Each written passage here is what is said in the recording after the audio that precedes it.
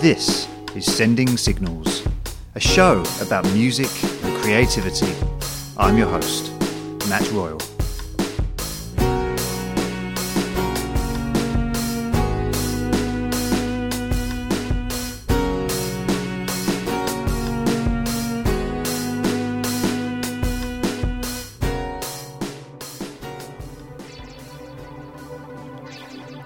Welcome to the show. Our guest this month, Stewart Copeland of The Police. Stuart Braithwaite of the band Mogwai.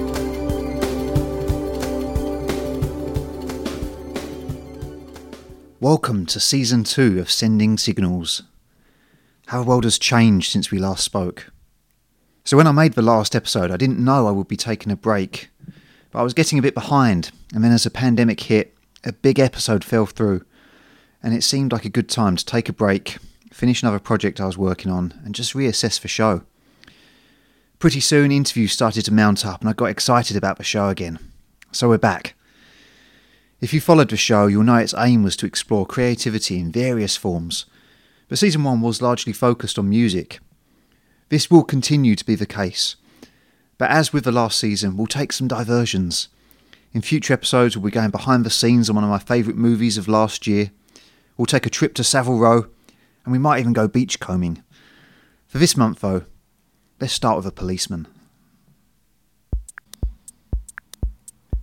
Imagine you were born in Virginia, USA, the youngest of 4 children. But a few months after your birth, you moved to Cairo, Egypt. It's the 1950s, and around age 5 you moved to Beirut in Lebanon. What you don't know is your father is one of the founding members of the CIA. He's a spy. You later have to make a swift exit from a country when it transpires your dad's best friend is actually a double agent. Don't you hate it when that happens? You move to England and join a boarding school in Somerset. You then attend college in California. You move back to England and become a road manager and then drummer for a folky prog rock band. Punk rock happens, and you form a scrappy little trio and emerge onto the scene. Your sound develops, you pick up steam, and become one of the biggest bands on the planet. You're not the best of friends, and with the band operating on the sort of level most bands can only dream of, you say, you know what, we're done. Over the next 20 years, you work on film scores for the likes of Francis Ford Coppola and Oliver Stone. After that, you branch out into computer game soundtracks. You reform your scrappy punk band for a hilariously huge world tour. You write operas, you host BBC documentaries. You're supposed to be out on tour with your supergroup featuring Trey Anastasio from a band Fish, but a pandemic has hit and you're stuck on the phone to a hustling English podcast nutter. You are my next guest, Stewart Copeland.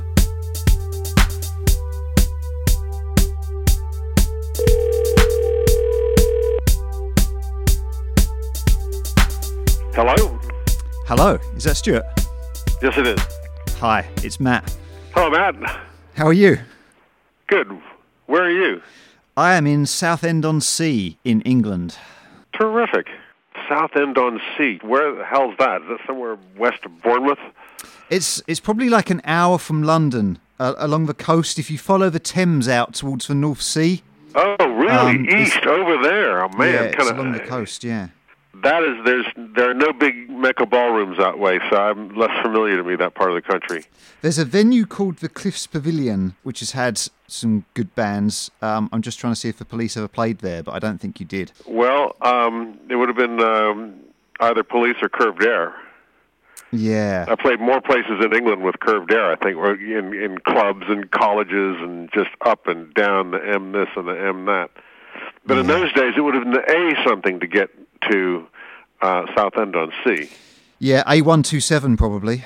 Yeah. With occasional stretches of the B9421, and then turn left at the pub, you know. Are you in LA? Yes, I am. I'm in Brentwood, California. So I've seen some of your documentaries recently. Are you kind of in the space that I would have seen on TV? I'm sitting in that very space. Wow.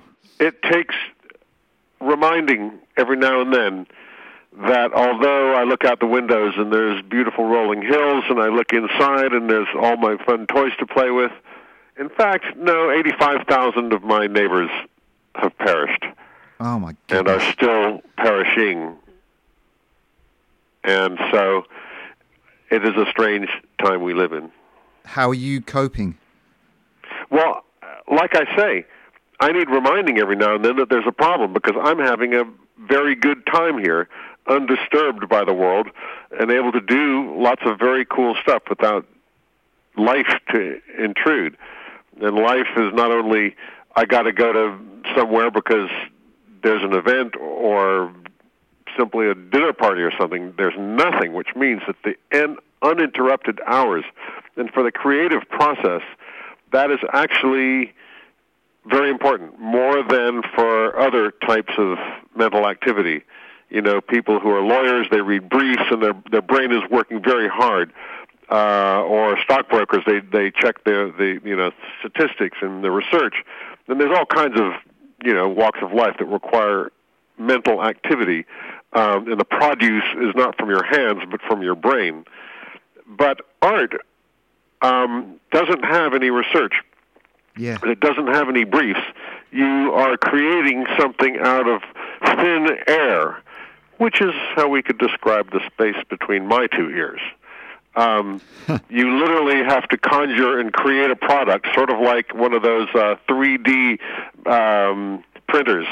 You have to create something in your brain and fashion it so that it may be enjoyed by the world, received by the world. Yeah. Is there somewhat of a counterproductive pressure at the moment, though, feeling like you've got these circumstances, so you should be creative? Does that work against you? No? No. Well, that's good. No. It is very Stalin-esque, if you know what I mean. You know the famous quote. Remind me? One person dying is a tragedy. 1 million people is a statistic. And so, as I sit here in this pleasure dome, I need to be reminded that there are bad things. A plague is sweeping across the land, and great tribulation. Yeah. The apocalypse is not anything like I expected. I didn't expect it to be so invisible. And by the way, you're down in South End on Sea, and I'm here in Brentwood, California. In Manhattan, we'd be having a very different conversation. Yeah. Because, a lot of the world, or if we were in Mumbai, most of the world, you're in the thick of it, and you see it, and you interact with it, and your world is devastated by it every day. But there are some, hiding away in our ivory towers who just need to be reminded every now and then. You should be out with Oysterhead at the moment, shouldn't you? Yes.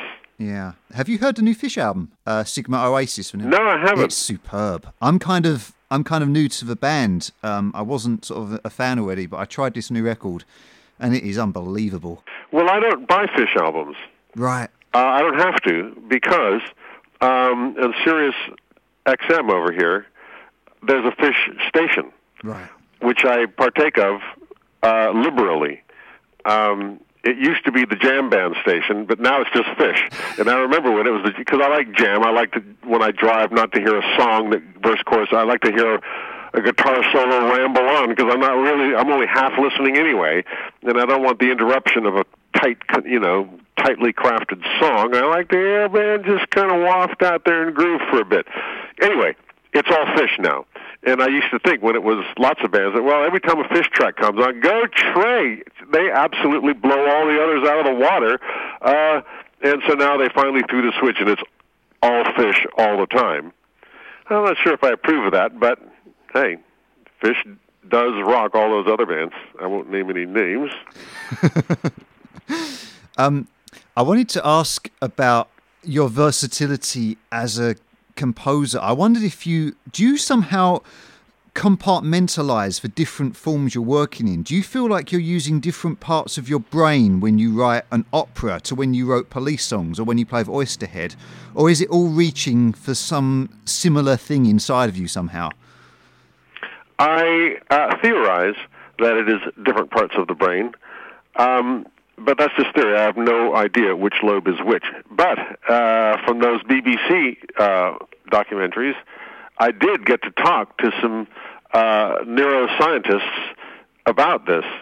And one of the things that was very interesting is that music burns and lights up more areas of the brain than any other mental activity. It does language, it does color, smell, obviously sound, language, emotions of all kinds.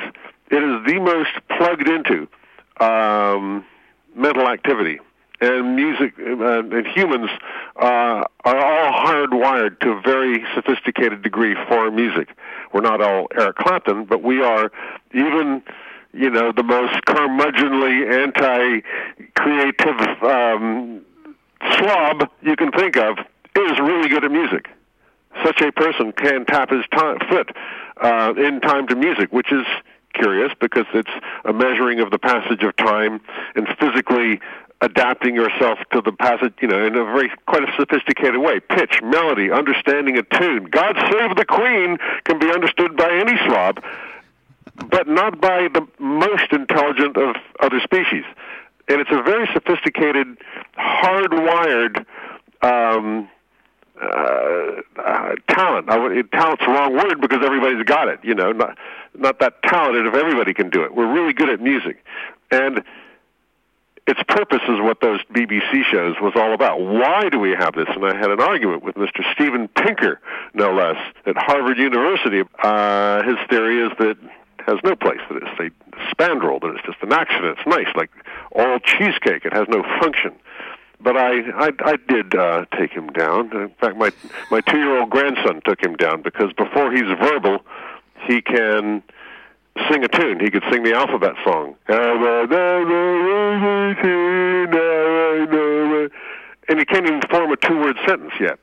So, Mr. Pinker, it's clear that this human child can do music before he can do language. One would appear to be the building block of the other. What was your question, by the way? I don't know. I'm all over this because I'm now cutting little snippets for social media from the series, so I'm kind of deep into all the thought. And how much of it we got onto the screen? There's so much more than we could fit into those 3 short hours. You mentioned earlier about art creating something out of nothing, but of course sometimes you've worked with a stimulus. Oh, stimulus is very important, and the more unesoteric it is, the better, because that's just solid ground from which your imagination can leap. Yeah, because I wondered if it's easier to work on a film score or even an opera of an existing story than to try and create a song out of nowhere. Do you have a preference? Well, you say a song, that is in fact a form of opera or film score. There's a story and a guy's singing about a subject and with language, and there you are. You got a lifeline to hold on to. But what you're talking about, I think, is absolute music, which has no literal meaning. It's Fifth Symphony in A. What's it about? That's for you to decide. This is just music. It's a series of chords and rhythms that make you feel something. And there's a lot of really big music that is absolute music. The great debate between Brahms and Wagner. Brahms' music has it has a meaning that isn't literal. That's not a story. Boy meets girl. There's none of that. It's just a very sharply expressed feeling in music. That's, this chord followed by that chord. There's a feeling in there, and that's how film composers earn their living. The very specific feelings that people understand from chords. The beauty chord means they're going to fall in love, and the music tells folks how to feel about all that. Huh. You've got this Police Orchestral Deranged tour currently scheduled in, and I wanted you to sell it to me because it kind of sounds like a terrible idea. Oh, yeah. I mean, not only did Sting beat you to it, he took the name Symphonicities first, and then... Yeah, well, I wouldn't have used that anyway. He can have that name. I think, yes, you're right. Yes, he did beat me to it. We'll just skip right over the fact that he also wrote those songs. Okay, never mind that. I do think Deranged for Orchestra is a better name than stringconicities, or what was it, symphonicities? Symphonicities, yeah. Bless it. You know, I'm sure it's a great show. I go to Sting shows of various kinds, even his lute show, and I think they're great. I am absolutely susceptible to his art now as I ever was. I can't stand working with the guy because he drives me up the tree, but I do absolutely love all of his music. Okay, so why would I want to hear deconstructed orchestral versions of these songs that I love? Well, because they're songs that you love. Yeah. Because you really like watching somebody bang on drums. Yeah. And because orchestras can do really interesting textures and things that a rock band, that you've already heard a rock band do. And although the orchestra is not imitating a rock band, what it is imitating is the cool figures that Andy and Sting came up with as, you know, other versions of the guitar solo in the studio, that jam we used to get into in Roxanne on stage, different vocalizations and guitar licks that you know, they all came up with that are just really cool.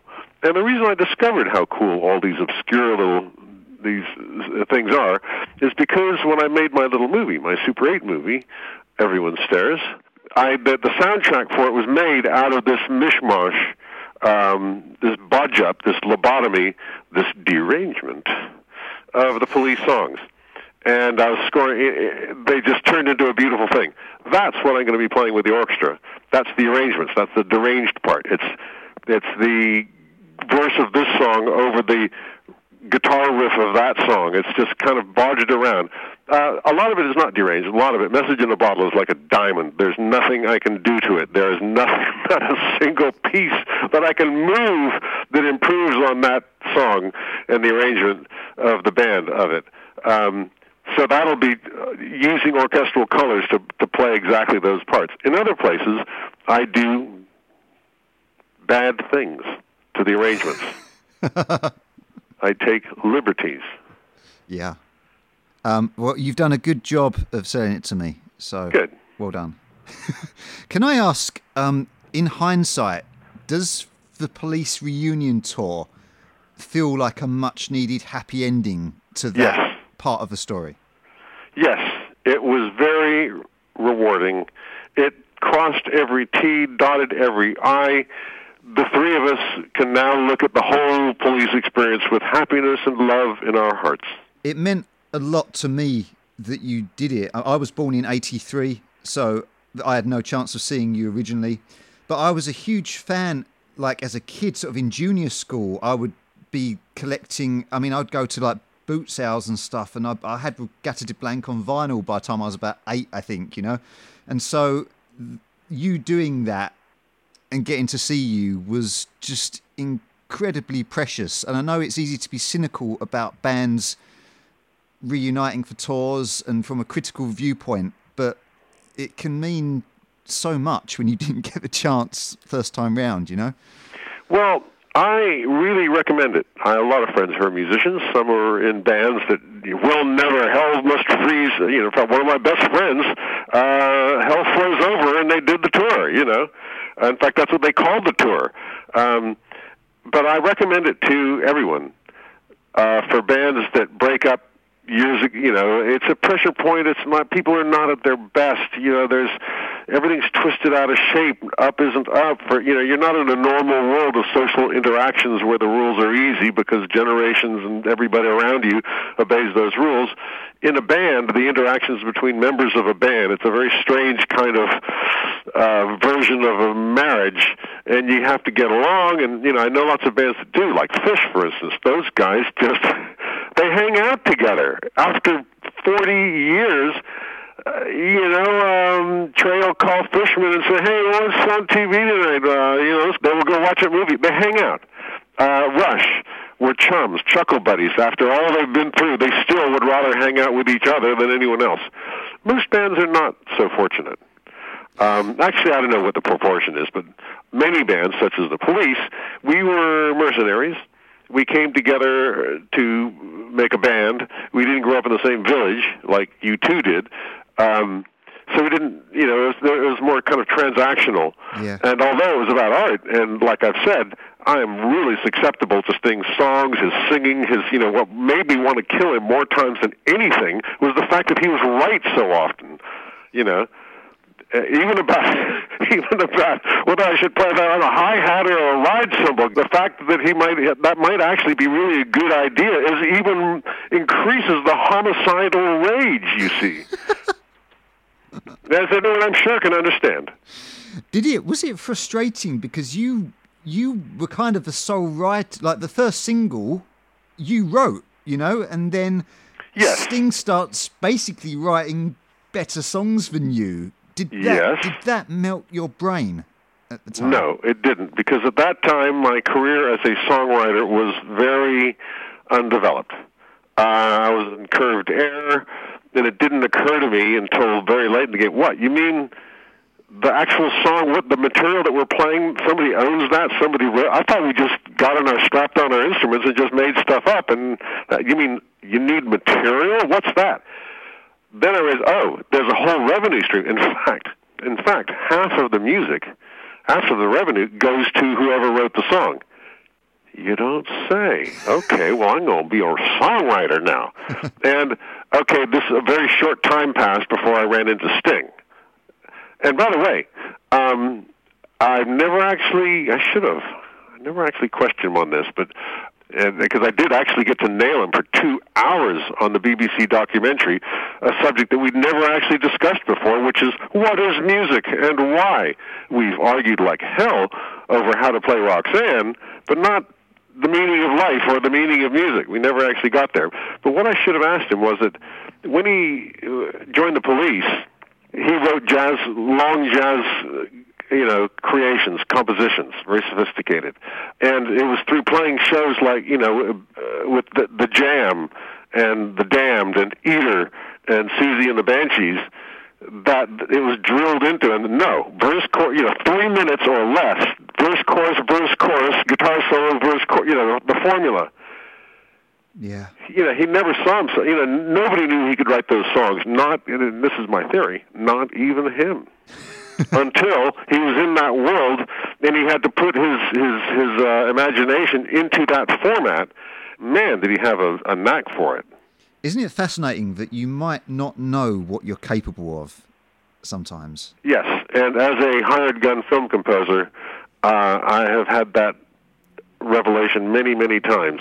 An artist goes where his instinct takes him or her. A hired gun, a professional, goes where the job is. And as an artist, I would never have had to learn how to use an orchestra until the day Francis Coppola turns around and said, that's great, Coppola, it just needs strings. Okay, now I got to go figure out strings. And so began a very fruitful voyage with strings. Yeah. And then throw in some oboes and bassoons, and how about some tuba? Amazing. You may be bored about talking about your dad, but I'm so fascinated by the story. And I'm glad to hear you say that, because there's a podcast coming out on Audible. Really? My Father, the Spy. Wow. Can I ask? I wanted to call it Spy Daddy. Yeah. They wouldn't go there. I think it's called My Dad the Spy on Audible. I think My Dad the Spy is better, I'll be honest. Okay. At what age did you discover he was a spy? Kind of gradually, but I suppose the nail was hit on the head the day I received a copy of his book, which on the liner notes said, Spy Daddy. What did you think he did? Businessman, grown up. Yeah. Dad. So your sudden exit from the Middle East, how was that explained to you? Because basically it turned out your dad's... Well, no, by then there was an inkling, because by then Kim Philby, the famous British double agent, had absconded, and his son, Harry Philby, was my buddy. And Kim Philby was best friends with my dad, and Eleanor Philby was best friends with my mom. We had parallel families. We went on picnics together. We went to visit Crusader castles together. We were kind of like family friends, with parallel kids. My brother Miles dated what's her name? I think there's four of us and three or four of them of various genders. So that kind of tipped it a little bit. And then one day I was shipped off to boarding school in Somerset, and the family moved to London. And I didn't really think that much about it until that book came out. But growing up in Beirut, there's a lot of talk of intrigue and spies and shenanigans. There's a lot of that kind of talk. And one of our family stories, and by the way, every kid on the playground is bragging that their dad is a spy. No, my father doesn't work for Aramco. He's a spy. But one day, my older brother Miles came home from school and says, "Dad, are you a spy?" To which my father responds, "Who wants to know?" Family joke. That's incredible. So the Audible series, is it based on a pre-existing book, or have you compiled something especially for it? Well, my sister and I and my brother Miles, we have his papers, his letters, and his books, one of which, or maybe two of which, one of which was definitely a bestseller. The other one, I think, did pretty well too. So he wrote a lot, and he retired to Buckinghamshire, and he became a favorite talking head on the TV. Whenever there was a flare-up in the Middle East, they would call old Miles Copeland, and he would go on and say something outrageous, because he just liked to, throw bombs. Let's make this a real cocktail party. My favorite was when there was a scandal about the CIA was caught spying on Britain. Americans are spying on us, friends. This is how you treat us. And so they call out the old American spy living in Buckinghamshire, put him on the box, and say, "So, Miles, what do you think? Is this can it be so?" He said, "Of course it's so. What do you think? You're some banana republic that doesn't matter? Of course we're spying on you. And by the way, if you're not spying on Washington, you got a problem." That was the sort of thing that we could expect from our father. Yeah. Did your parents go to police shows? Yes. My mother, not so much, but my father came, and he vicariously enjoyed the whole thing. Yeah, that's fantastic. Is there anything that you haven't achieved that you still want to? Yes. Couple things. In fact, my next call's with my manager to figure exactly that out. Really? Well, I mean, I really enjoyed making those TV shows. I'd like to make more of those. I'd like to go around the world making TV shows about music all around the world. That would be a really fun gig. Conducting. I've just started dabbling with conducting. In my last orchestra tour, I conducted one piece. And wow, that was really a blast to have 60 musicians and to be guiding the ship. And it's very different from playing with them as to leading the orchestra, giving them their cues, holding the rhythm down. One place it slows down to nothing, and then you have to bring them back in. And wow, that interaction really is right up my street. I'd like to do more of that. I got to also, when my oratorio, Safe in the Fall, was performed by the Mendelssohn Choir of Pittsburgh, all 80 of them, just as a gimmick, they asked me to conduct O Fortuna from Carmina Burana. I don't know if you know the piece. O Fortuna! And that was, 80 singers to conduct that. Wow. Yeah. I'm going to be doing some more of that. Yeah. Are you power hungry? Is it a feeling of power? Yes, yeah, but maybe not how you mean. Not power over people. I desire to be the dictator. Well, yeah, no. I do actually desire to be the dictator of the universe. I mean, but that's not primary motivation. But yes, the power, the feeling that you get of empowerment from having them and being in sync and leading this charge, and the charge is so powerful, and the 80 singers are leaning forward and giving it, and you're with them, and that is very powerful. Yeah. Mate, we're almost out of time. Thank you so much for this. It's been amazing. Well, good. I hope you got a story. Look after yourself. All right. Take care now. Bye-bye. Bye. What a great guest. As I said in the interview, the Police were a formative band for me as a really young kid. It was strange seeing the reunion tour in September '07. It was really expensive to get reasonable seats at Twickenham Stadium, and a load of us got a limo up there, which is the only time I've ever done that.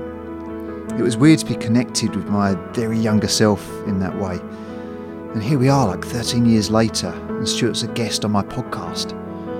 Life is strange, isn't it? Stay tuned for guest number 2. While you're here, if you're new to the show, thanks for listening. If you've listened before, thanks for coming back. Very quickly, if you want to help, please subscribe to the show so you don't miss an episode. And leaving a review with your podcast provider, whoever it is, would be really appreciated. Back to the show. Early in 2021, Mogwai will be celebrating the 25th anniversary of their first single. Formed in Glasgow, the band make what you might term as post-rock music. Mostly instrumental, often very beautiful, often very loud. If you want a starting point, 2003's Happy Songs for Happy People would get my vote. But their last proper album, Every Country's Son, from 2017 is well worth your time too. Stuart and I spoke quite late in the evening, just as the pandemic was kicking off. We weren't under lockdown yet, so please keep that in mind, and mentally add a sense of foreboding at the relevant points. Here's my chat with Stuart. Enjoy. Hello. Hello. Hi, Matt. How you doing? Not too bad. How are you? Yeah, I'm good. Excellent. Yeah, pretty good. Excellent. What are you doing? Talking to you. I'm not really anything. No, just staying in. Waiting for the apocalypse. Yeah. Have you seen the Day the Earth Caught Fire? The movie? No, I've not. Okay. It is starting to feel like a apocalypse movie, isn't it? Yeah. It's pretty weird. Yeah, I haven't seen that movie, but I'm really into kind of sci-fi and horror, and I don't know. It has so many. Like I guess it just shows you a lot of these things were really cleverly done, because you actually kind of just start to notice people behaving a little bit differently and stuff. And hopefully it's much ado about nothing. But yeah, it certainly feels a bit weird right now. Did you ever buy a Laserdisc player? I heard you were thinking about buying one. I did think about buying one, but to be honest, my house is so full of crap, and my wife kind of is more keen on me getting rid of things rather than accumulating things. But they have one in Dave Fridman's studio in Tarbox. Right, I've heard this. And it just looks really good. Like the films look really good, and there's something quite satisfying about turning them over halfway through. And yeah, it's closer to the experience of playing a vinyl record. Yeah, and it kind of looks better than a DVD. It looks slightly warmer than a DVD. Yeah, no. If I by some weird chance ever have more room than I need, I'll definitely. It's the kind of thing I would indulge in. There was a podcast where you kind of eavesdropped on a conversation with you and Dave Friedman. And you said, oh yeah, that's right. Yeah, you said that you'd sourced him Star Wars on Laserdisc, and yes. A friend told me just the other day actually, because there's a version circulating of like an original print of Star Wars, and I said to my friend, "What's the difference? Because isn't the bonus disc on the special editions that has an original theatrical cut, and apparently that comes from the Laserdisc print apparently." Yeah, well, I actually I got there's you can get these bootlegs on Blu-ray called the despecialized editions, right? Yeah, and they're like high def versions without the kind of like the Muppets singing bit in Return of the Jedi, or other kind of or like Han Solo meeting Jabba in A New Hope, and all this kind of stuff. And yeah, they took most of it from the Laserdisc, because that's the best version of Star Wars. Annoyingly, the one I got for Dave is actually the Laserdisc of the special edition. Yeah. But I mean, that's fine. I mean, I found it in a charity shop. But maybe I'll try and find him the super duper version for the next time I see him. Yeah, I had an Amazon delivery today of 1940s Random Harvest starring Ronald Colman and Greer Garson, and it's a it's like a Korean import because there isn't like a UK version of it. So Yeah, it's kind um, of weird. It's actually weird. This is one thing. Like, I'm quite into streaming. I think it's if you told me about it when I was like 16, it would have blown my mind. But you are kind of beholden to these corporations as to what you can see and hear. yeah, So for whatever reason, something might, because there might have been some fallout at a boardroom level, or some anything could happen that could mean you couldn't watch your favorite film or hear your favorite record. So I'm definitely a big fan of having things physically, yeah. if possible. So yeah, I'm kind of at the age. I'm a fair bit younger. I'm sort of 36. So I'm at the age to like appreciate that streaming is incredible because I didn't Yeah. have it as a teenager, and it was really hard to hear records unless you'd saved up your pocket money or you went into Virgin Megastores and got them to put it on a listing Hmm. booth for you or all that kind of stuff. And so I still like really appreciate it, how incredible it is, but I still want to like own the stuff I really like. So it's kind of good for try before you buy, but it hasn't really got me out of the habit of buying stuff either. But I think No. music's in a much better place streaming than movies. Like I Hmm. think I think generally the streaming services have most of the stuff I could want to hear currently. I mean, like Yeah. you say it could change a few years down the line. They might, there could be all sorts of fallouts. But movies, there's nothing that comes close to like reaching like my taste in movies as a streaming service. Yeah. Yeah. That's true. It's pretty mainstream. I mean, I think it is important to just still own things if you want to, and also places like libraries are important. And I don't know.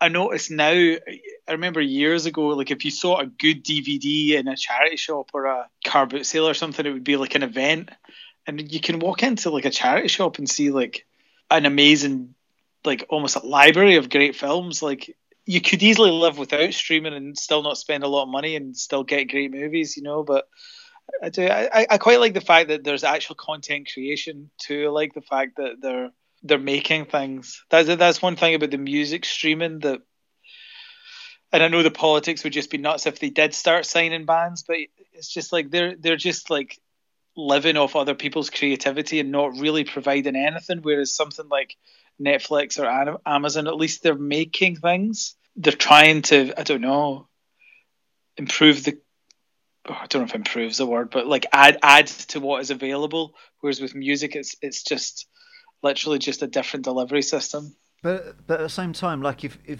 Mogwai signed a deal with Spotify, so Uh huh. the new Mogwai album is is coming out on Spotify, and Yeah. so it's like, well, like I'm on, for people that are on Apple or Tidal or whatever, it's like, well, now I don't have access to the Mogwai album, so I've got to join Spotify to the Mogwai album, but now Tidal's got the new Ride album, and so I've got to join Tidal to Yeah. hear a Ride, and then you get that kind of situation. I like the fact that most of music streaming services are much of a muchness. They kind of have Yeah. pretty much the same content. There are slight differences, but they've got pretty much the same content. And so Yeah. you That just that that's true. That's true. And I mean, I don't know, but even I guess it's hard to equate the two because that would what you suggested would be a weird and almost impossible situation. But even e- even if there was some sessions or some, I don't know, like so and so's got, and maybe this happens and I'm just too lazy it to even does check. happen, yeah. It does Does it? Or happen. they do all that? Okay, they do all that. I'm just Yeah, too lazy that happens a little to bit, pay yeah. any attention. Is there anything you don't want to talk about? No, I'm good I mean, I'll tell you. But yeah, yeah, yeah. No, I'm fine to talk about anything. Have you got kids? You got a stepson, have you? Yeah, yeah. One stepson. He's Okay. 16. Are you a good parent? I try my best. Yeah, think I'm pretty good. Yeah, we got on pretty well. I think so. How old was he when you became step parent to him? He was pretty young, like 7 or 8. Right. Yeah. That must be a weird situation to find yourself in. Not really. Not really. It's just the situation. Yeah. I think it's probably a pretty normal thing that happens these days when people meet a new partner and they've got a kid. So no, I didn't think it was weird. Did it change how you saw the band and like your commitment to the band? I mean, at the same or round about the same time that other members of the band had kids. So to be honest, I think it was probably a more everyone's commitments kind of changed a little bit. Yeah. I don't think your attitude changes or anything, but I think that you maybe become a bit more better at managing your time and kind of like when you're meant to be doing something, actually doing it, making sure that something that should take 1 day doesn't take 3 days because everyone's just mucking about, Yeah. because the other 2 days are there's loads of important things that don't involve people that muck about, or So I think it was more, and that's just part of growing up a little bit. I think. I mean, I guess when you have more responsibilities, maybe you make decisions not just thinking about yourself. So I think that is a bit of a change, Yeah. Mogwai are quite good, aren't they? We try our best. Thank you. Is it still exciting? Like, is it a battle to not view it as a day job? It's still exciting. I think a few things have happened that have kept it exciting. I think the fact that we do other things rather as well as just make albums and go on tour. Yeah. I think the fact that we've been doing more soundtrack things, they're more different and they involve different people. And it's not always amazing, but it's always a different experience, and sometimes it is really amazing. So I think that that has kept things more varied than they would otherwise have been. But no, it's still really exciting. We're getting ready to record and just waiting for the demos from the rest of them and hearing what other people do with things I've done, and all that's super exciting. And the people that we work with, like we're going to go back and record with Dave Fridman, who's an amazing guy. Oh wow.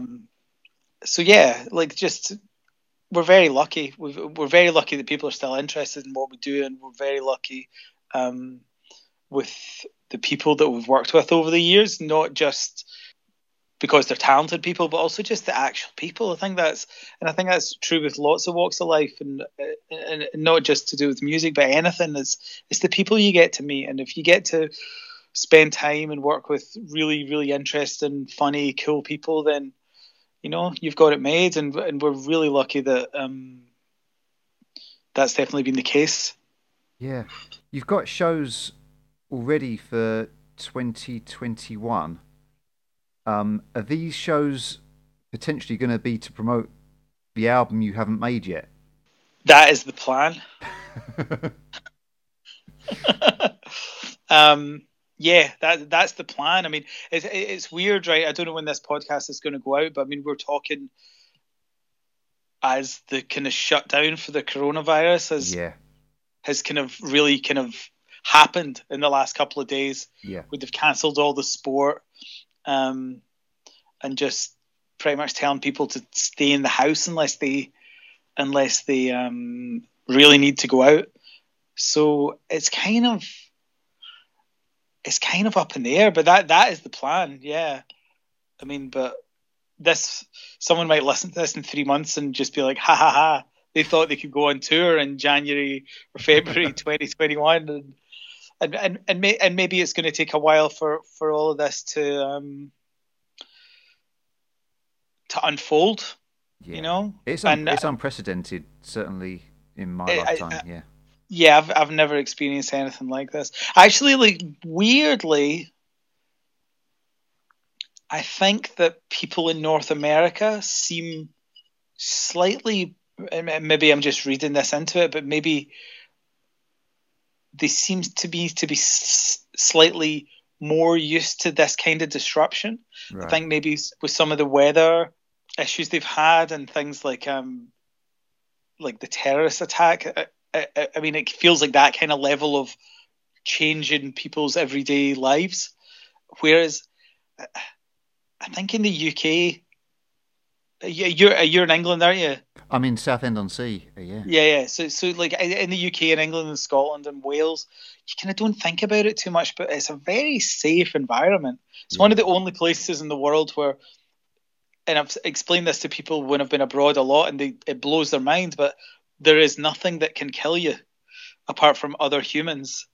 You know, in most countries, there is admittedly a very small chance, but there is a chance that you could go for a walk and something could eat you or something could bite you and kill you, and we don't really have that level of peril.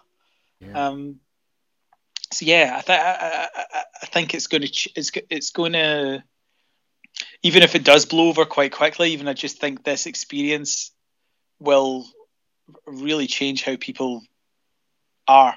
I already know that like so many people that this has really affected how they make a living as well. Yeah. And it kind of really kind of hits home how many people are kind of relying on their next check for whatever they do to get by. And yeah, I think there's going to have to be a lot more community to kind of look after everyone and kind of like take the slack for the people that this is going to pull the rug from underneath them. Well, assuming that this album is going to happen, the state that you're at the moment, you've demoed stuff. So do you demo stuff individually and then kind of send it to each other to work on a bit and sort of get it to sort of a workable stage and then go to a studio and flesh it out? Or how does the process work? Well, Barry, who plays piano and guitar, he lives in Berlin, so he's not here that much. So he's been working on his own, and the other three, me and Martin and Dominic, have been just going into a rehearsal room and just working on things. To be honest, those. Are you in Glasgow? Yeah.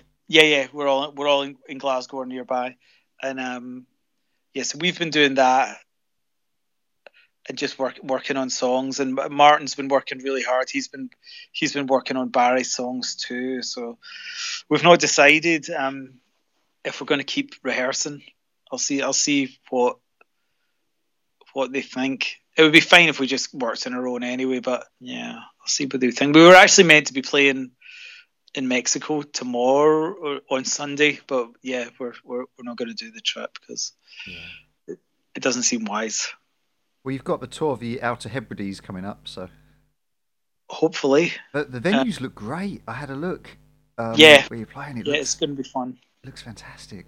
Yeah, we've kind of always wanted to do that. That's something we'd always wanted to do, and we kind of. The theory is, again, a lot of this is kind of Apocalypse with standard to play some of the new songs before we go and record them. Yeah. So there's a few variables there that we might not be able to get together enough to really practice the new songs enough, and live music might be banned. Yeah. But if hopefully those things will be okay. We'll be able to do it, and it'll be nice too because they're places that I really love, and they're the kind of places that don't really get that many gigs. They probably get their fair share of gigs, but maybe not bands like us that usually only play the big cities. So yeah, it's going to be good fun. Yeah. How has the process of making a Mogwai album changed over the years, or has it changed? In some ways, it's changed a lot, and in other ways, it's not changed at all. I mean, the big difference from our very first record I guess, is digital recording, because our first album was just tape. Yeah. And then I think our second album was kind of creeping in. That was with Dave Fridman as well, and I think he had like a really early digital editing system or something.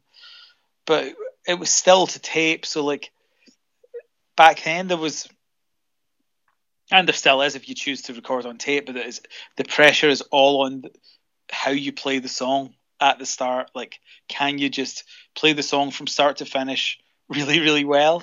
And that, I mean, it's ideal if you can do that, but there's so many more kind of ways of editing things now that some people, I bet there are bands that make records and at no point do they ever play a song from the start to the end. Yeah. That it's just bits of music kind of stitched together on a computer. And then we've never went really fully down that route, although if the coronavirus kicks in and we can't rehearse, then maybe that will be this album is made. But it's changed a lot because of that. Definitely there's more opportunity to mess about with the music than there was before. I can't think of a better way to put it than that. So the studio's become more of an instrument now, perhaps, than it used to be. Yeah. Or it's become, that type of thing has become more accessible to us. But yeah, I think so. But the process is still pretty much the same. Just get the bass and the drums down, then build everything up around that. It's kind of funny because we've been doing this now for more than half our lives, so it's really weird because when I think back to like making our first records, something like that, it genuinely feels like it was different people doing it then, just because your lives change so much, and you kind of go through so much in the meantime. But it's funny actually to go back to the coronavirus, which is kind of a weird theme, but I always thought of music as being very impermanent and being quite unreliable in a weird way, and that was one of the things that really attracted me to getting into football. I really like football, was that it was so constant and that you could guarantee that for whatever 9 months of the year, 11 people wearing the same coloured shirts would be playing in the same bit of grass, and that happened 50 years ago and is going to happen in 50 years time, or even 100 years time. And I think that when they cancelled the football, I remember, well, I don't remember because it was just today, but it really it really struck me that is like a real fracture in what we consider normality, Given how much of your music is instrumental, are there images in your head kind of for each song? Do you ever discuss like a concept for a song, or do you see things visually when you make music? Maybe not when it's being made. I think when it's being written, at first you can get a sense of what a song evokes. Yeah. But never anything very specific. And I think we've always been quite conscious of the fact that music is so subjective, and that a piece of music can seem really joyous to one person and really solemn to another person. So I think we've always been quite conscious to not prescribe anything specific to songs and just let people see how they feel about it. But I definitely have really strong feelings about how songs make me feel or make me think about. But again, that can change from time to time. So no, we're kind of anti-conceptual. When do the titles come in? Right at the end, and Right. we've already got like a ton. We've got more song titles than songs for this next record. So yeah, and then sometimes we can be really obtuse and give in fact, quite often give songs really inappropriate titles just for cheap laughs, really, more than anything. Yeah, Happy Songs for Happy People was my entrance point. Was recommended to me, and that's still probably my favourite Mogwai record. Do you rate that album? Yeah, yeah, I'm really, really proud of that record. Actually, that was kind of that was a weird one too because the album before it had been our first one for a big label and kind of had like a lot of hype, and it did fine. The record did fine, but I think the people at the label had bigger expectations of it. But kind of roundabout when it came out, fashion kind of changed. It was a weird thing. Like people got excited about music that was pretty much the opposite of what we were doing. People got really excited about like garage rock and Yeah. like pretty kind of bare bones music, whereas we were doing something that was a bit more extravagant.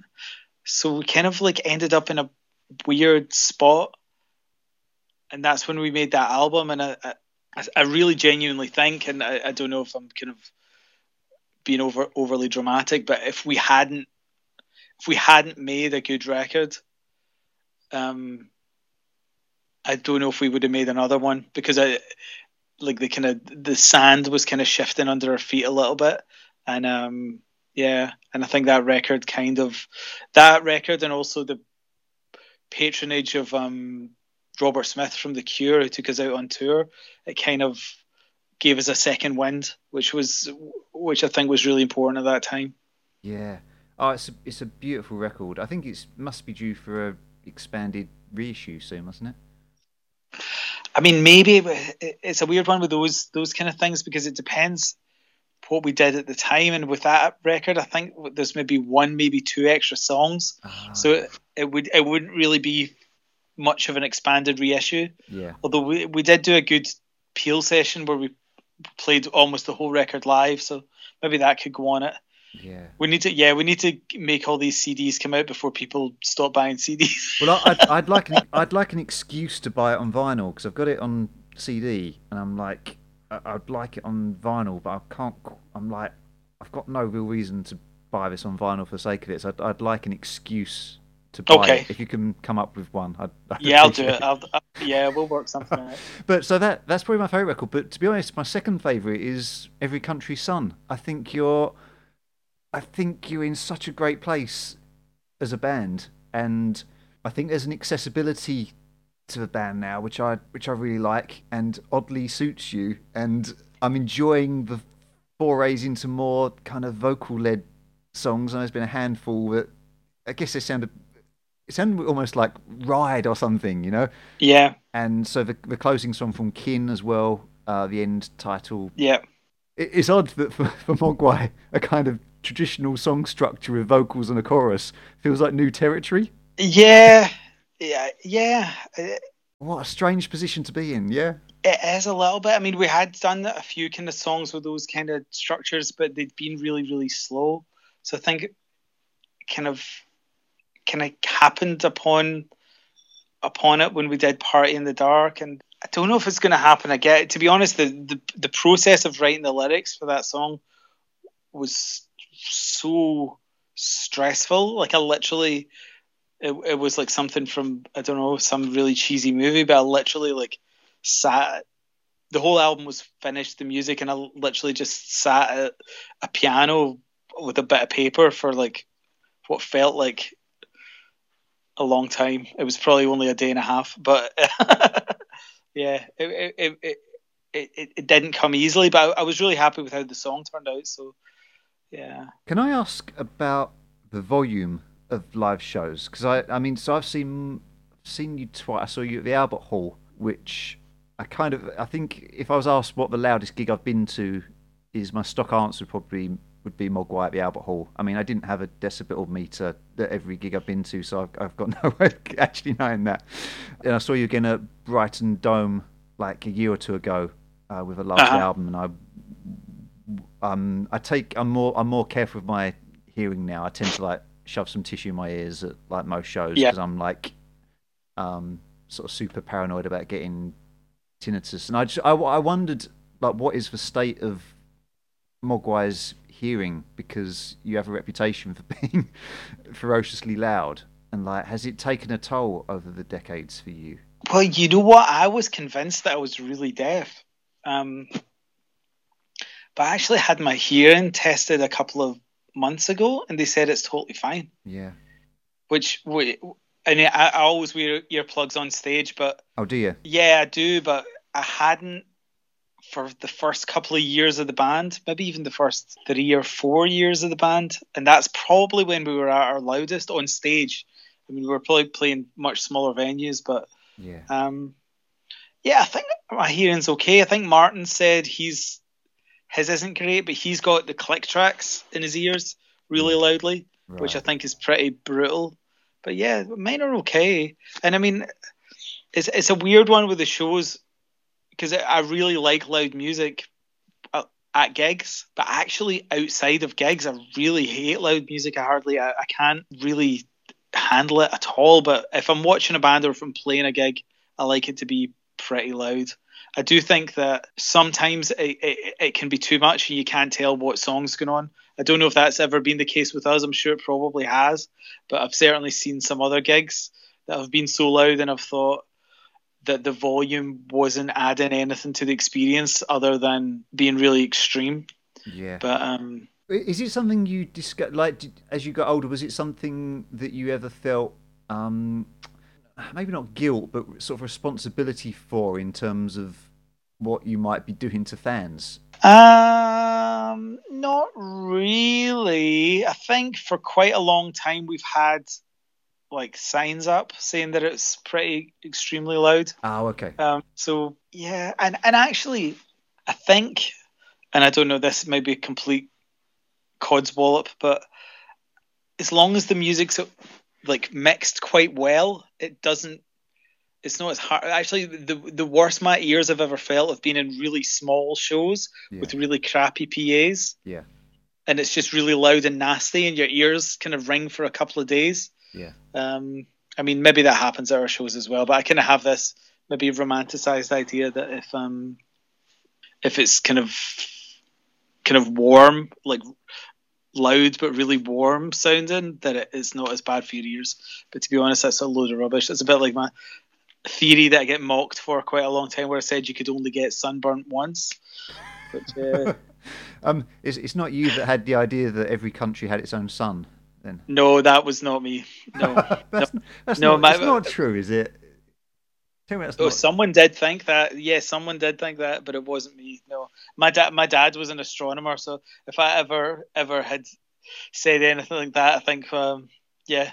What's the most unlikely billing you've been on? Did you ever play with like Camera Obscura or anything? What's been the most unlikely bill you've been on? We did a tour of France with the Stereophonics one time. Oh, did you? Yeah, and we opened for Skunk Anansi once in Italy somewhere. Well, the Stereophonics nice. Was it a good tour? Yeah, it was a good tour. Yeah, they're really nice actually. Yeah, they're really nice guys. Remember, oh, and I'm going to forget his name now, which I should do, but the bass player had his name tattooed in his neck at a time when people... Richard Jones? Richard, is that his name? Right, yeah. So people didn't really have tattoos in their necks, and I always thought he seemed a bit of a character, but no, they're really nice guys. Kelly's a really nice guy. Yeah, and I still see him around at festivals once in a while. He always says hello. Yeah, but yeah, it's a terrible combination, even though they're nice people. Yeah, I think they thought we were proper weirdos, and it's just two different worlds musically. Is there anything that you still want to achieve creatively? I mean, everything really, and I mean, I know it sounds like a total cliche, but I mean, you always think you can make a better record and you can play a better show and go to new places you've never been before, and yeah. So no, there's tons and tons and tons. I mean, that doesn't mean I'm not really grateful for everything we have done, but if you ever thought you'd done it all, then you'd be as well doing something else, really. Yeah. No, I definitely feel that. Yeah, there's lots more to do. Yeah. Well, I'm really glad you're still together and making great records still. And I think bands sometimes reach a point where they can stop when it gets hard, or they can just ride it out. And often things sort of come around. It's fascinating to see bands that sort of don't split and manage to like keep going. And then it sort of, I mean, you guys must be close to as big as you've ever been. I think so. I mean, we've had like sometimes at certain, like a random one of our records will go really crazy in one certain country, but I mean, generally, I think that we're playing to more people and more people are listening. It's hard to gauge things on record sales anymore because that's kind of become a bit random. But yeah, I think we're doing as well as we have done, which is amazing this far into it. It really is pretty incredible. So yeah, I really appreciate it, mate. Thank you so much. Okay. All right. Cheers, Matt. Thank you. See you later. Bye-bye. See you later. Bye-bye. Bye.